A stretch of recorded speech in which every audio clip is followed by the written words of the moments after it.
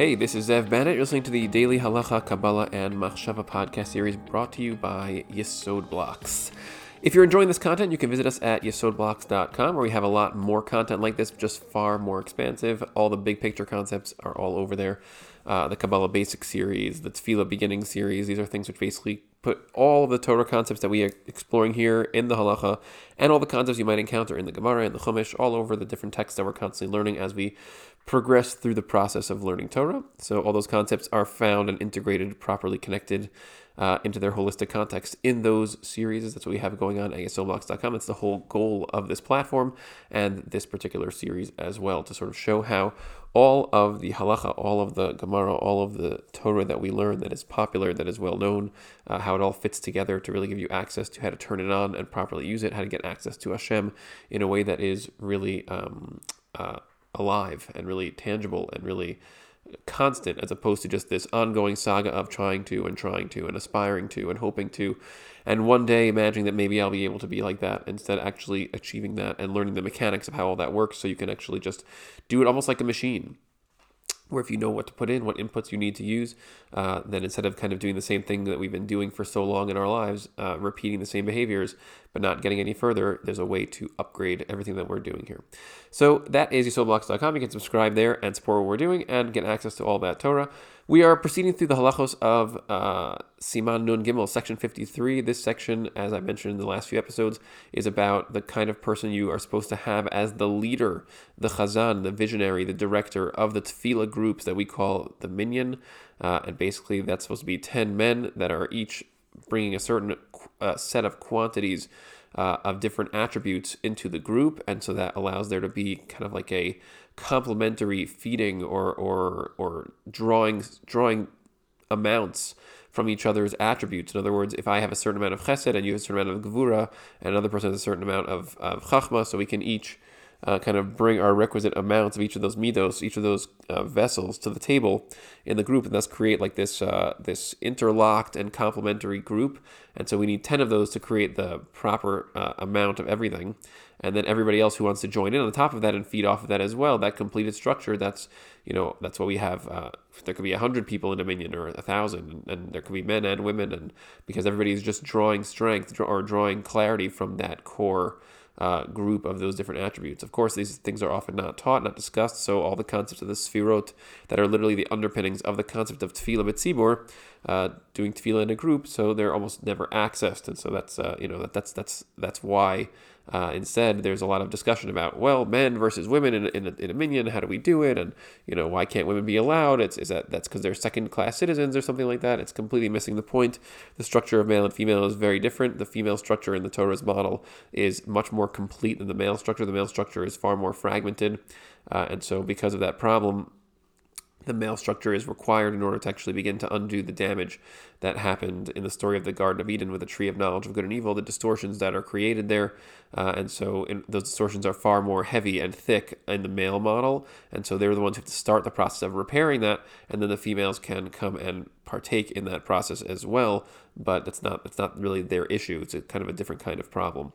So there's a lot more to say about that, but that's basically what we've been exploring. We're up to Halacha Yud Gimel, the 13th Halacha in Siman Nun Gimel, section 53. And here the halacha says pocheach. It gives us a term.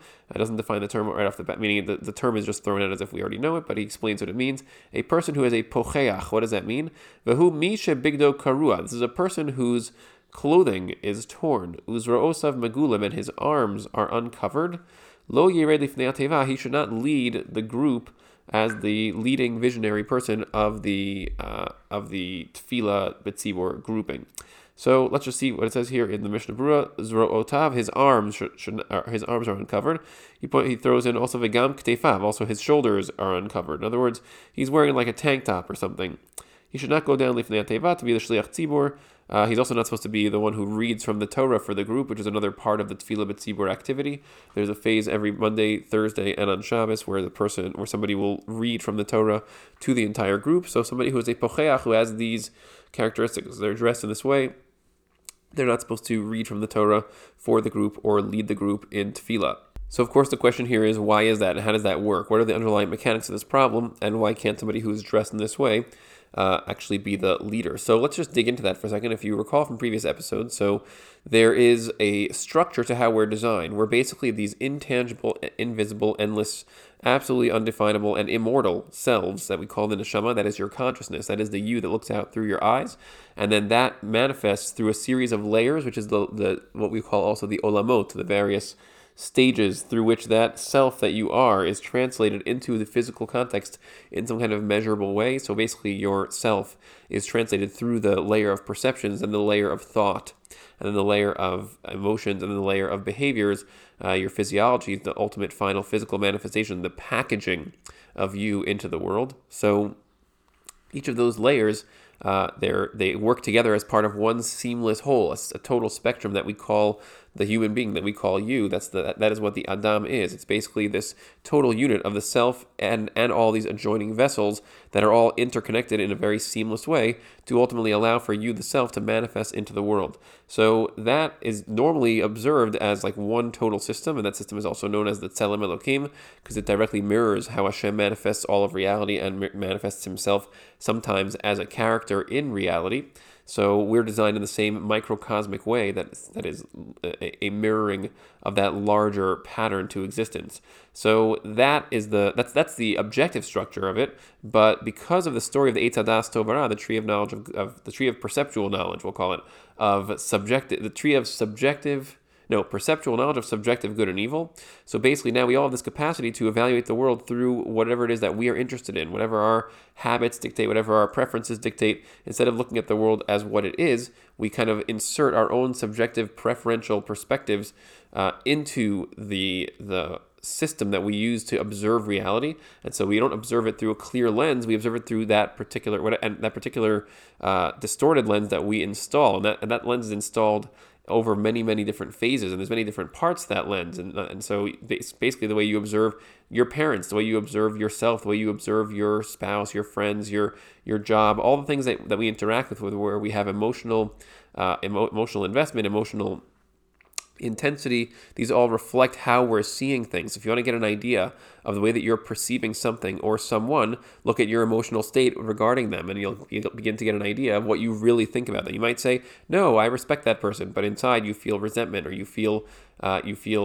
anger towards them because in fact you don't respect them. You actually view them perceptually as somebody who is not deserving of their status or of their situation, and so that's your perception, which then gives rise to those feelings, and you can track back through your feelings to that perception and then figure out, is that perception first of all, what is the perception that I'm having? And second of all, is that perception reflective of reality, or is it just me in my own head developing distorted perceptions because of my own preferences, because I want what they have, let's say. That's a classic example. You want what somebody else has, then you'll allow yourself to develop perceptions of them not deserving what they have, and that will then lead to emotional dissatisfaction with them, which is really just the meaning of the word jealousy. So your underlying perception that what they have, they should not have it. So that is in conflict with reality, which reality clearly says, but they do have it, and if they have it, that means that Hashem wants them to have it, at least for right now. So that's something which you're arguing with reality, trying to install or overlay your own preference on top of what reality is currently saying. So that's the stack, or the layering, the structure of how we work, combined with the distorted lenses that we can install to actually begin to look at reality through our own preferences. And what that then leads to is that you can actually, instead of seeing another person in the objective clarity of the totality of the stack of how they are manifest, right? Like all those things I just mentioned, like the person manifests through their perceptions and their thoughts and their emotions and their behaviors, and seeing them in their totality and trying to be what you are in your totality based on objective facts about yourself, instead of living through a distorted subjective set of ideas about yourself and other people. So when you approach the world in that way, it means that now what you're doing is you have the capacity to take some aspect of the other person and then blow that up in your perception and over-fixate on that. That's what Lashon Hara does, by the way. And what you're doing basically is you're just saying, okay, well, here's the totality of their character, but I want to just focus on this one thing right now, and I'm going to make that everything, and I'm going to then build a whole perception around them that's fixated on that thing, and then I'm going to react to that thing. And that's what we do. We get upset, either fixated on somebody in a certain way. We judge people in certain ways where we're taking some aspect of their being and saying this is their deal. So that's the that's the result of the Eitz Hadas. And so this halacha is a direct outgrowth of that problem. Because there's one specific example of this type of issue, which is if we just look at, let's pick a person, let's look at across the room at the person that we're imagining in our heads, like there's a person over there across the way, and they have all these layers. There's the self, the neshama, there's the world of perceptions that they're using to evaluate the world, which you can try to get an idea of those perceptions if you want. There's their thoughts, the kinds of thoughts they tend to have. There's their emotional habits, emotional states, and then there's their practical behavior. And so there's part of their practical behavior is also their physiology. So one of the aspects of their physiology is their physical body, and their physical body is something which has a lot of implications as a kind of tool in the world. It has sexual implications. It has general physical implications in terms of size and ability to do work and shape. And so these are all things that we evaluate. We compare our own bodies to other people's bodies. We assess whether our body is in shape. Is it strong enough? Is it sexually attractive? Is it generally attractive? Is our body something which is being used as a vessel to show that we are someone special? Or is our body something which is getting in the way of that and is actually making us look like we're not so special? And that's really what this halacha is about. Because what happens in this halacha is you have a person who is dressed in a way that is very body revealing, not necessarily in a sexual way, but in a general way. That's already that is already something that can create and does create distortions. So when you see a person who is dressed in a way that is body revealing, so what it does is it tends to draw our perceptual awareness of them away from the totality of who they are and towards, it emphasizes some aspect, and often that has to do with our own habits, some aspect of their physical appearance. And so when what's going on is like the rest of them, the neshama, the self, the perceptions that they use, their emotional dynamics, their thoughts, all those things start to fade into the background a little bit, and the body becomes much more prominently featured in our awareness, in our consciousness. And this is the concept of tzniut, which is basically often translated as modesty. Tzniut really means that you're covering up your body in order to create balance, not covering it to hide it, not to make it like, oh, I don't want anybody to see my body at all, but that there shouldn't be so much body manifest that it actually starts to block out the rest of myself, such that people can't really relate to the totality of who I am because of the body dynamic that is currently present. So that's the idea of tzniut in general. It's to bring all the different parts into harmony, so that way there's not one that is more prominent, which in the physical sense, that's the physical body. You can also be not sanua, you can be what people would translate as immodest in terms of other areas. Like let's say you're a very funny person, so you make a lot of jokes. If you go to a Shabbos meal or a party or something, and you're just making a million jokes and everybody's laughing at you, that draws everybody's attention to that one attribute of you. And then what that can lead to is that the rest of who you are can get blocked out and lost, and then people will only see you through that lens. That creates a distorted awareness of who you are. So that's also a problem, a tzniut imbalance. So the idea of having our bodies properly clothed is to essentially we cover our bodies to allow the rest of us to be seen in addition to our bodies. When we uncover our bodies, it creates an emphasizing of our body dynamic in a way that then causes the rest of what we are to actually be pushed into the background somewhat, and that creates distortion. So in this example, it's exactly what we have here. In fact, often people think that issues of tzniut only apply to women, to females. And the reason is because the female body is very attractive to men.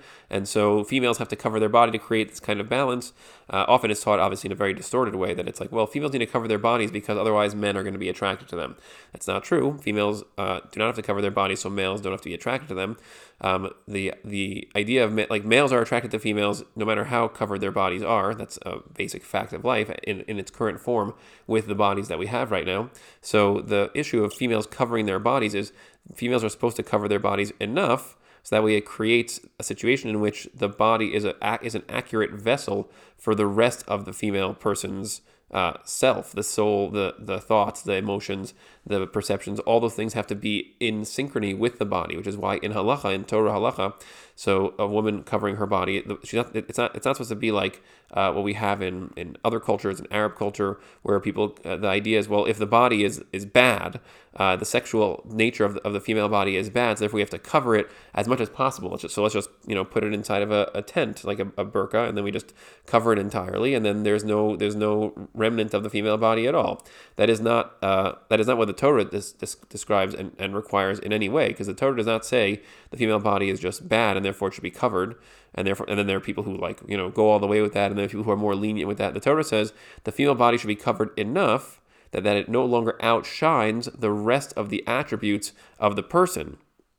Because what we want is we want to be aware of somebody's body and their emotions and their thoughts and their perceptions and their self, ultimately the neshama, shining through all those things. We want to have awareness of all of that in a balanced and synchronous way.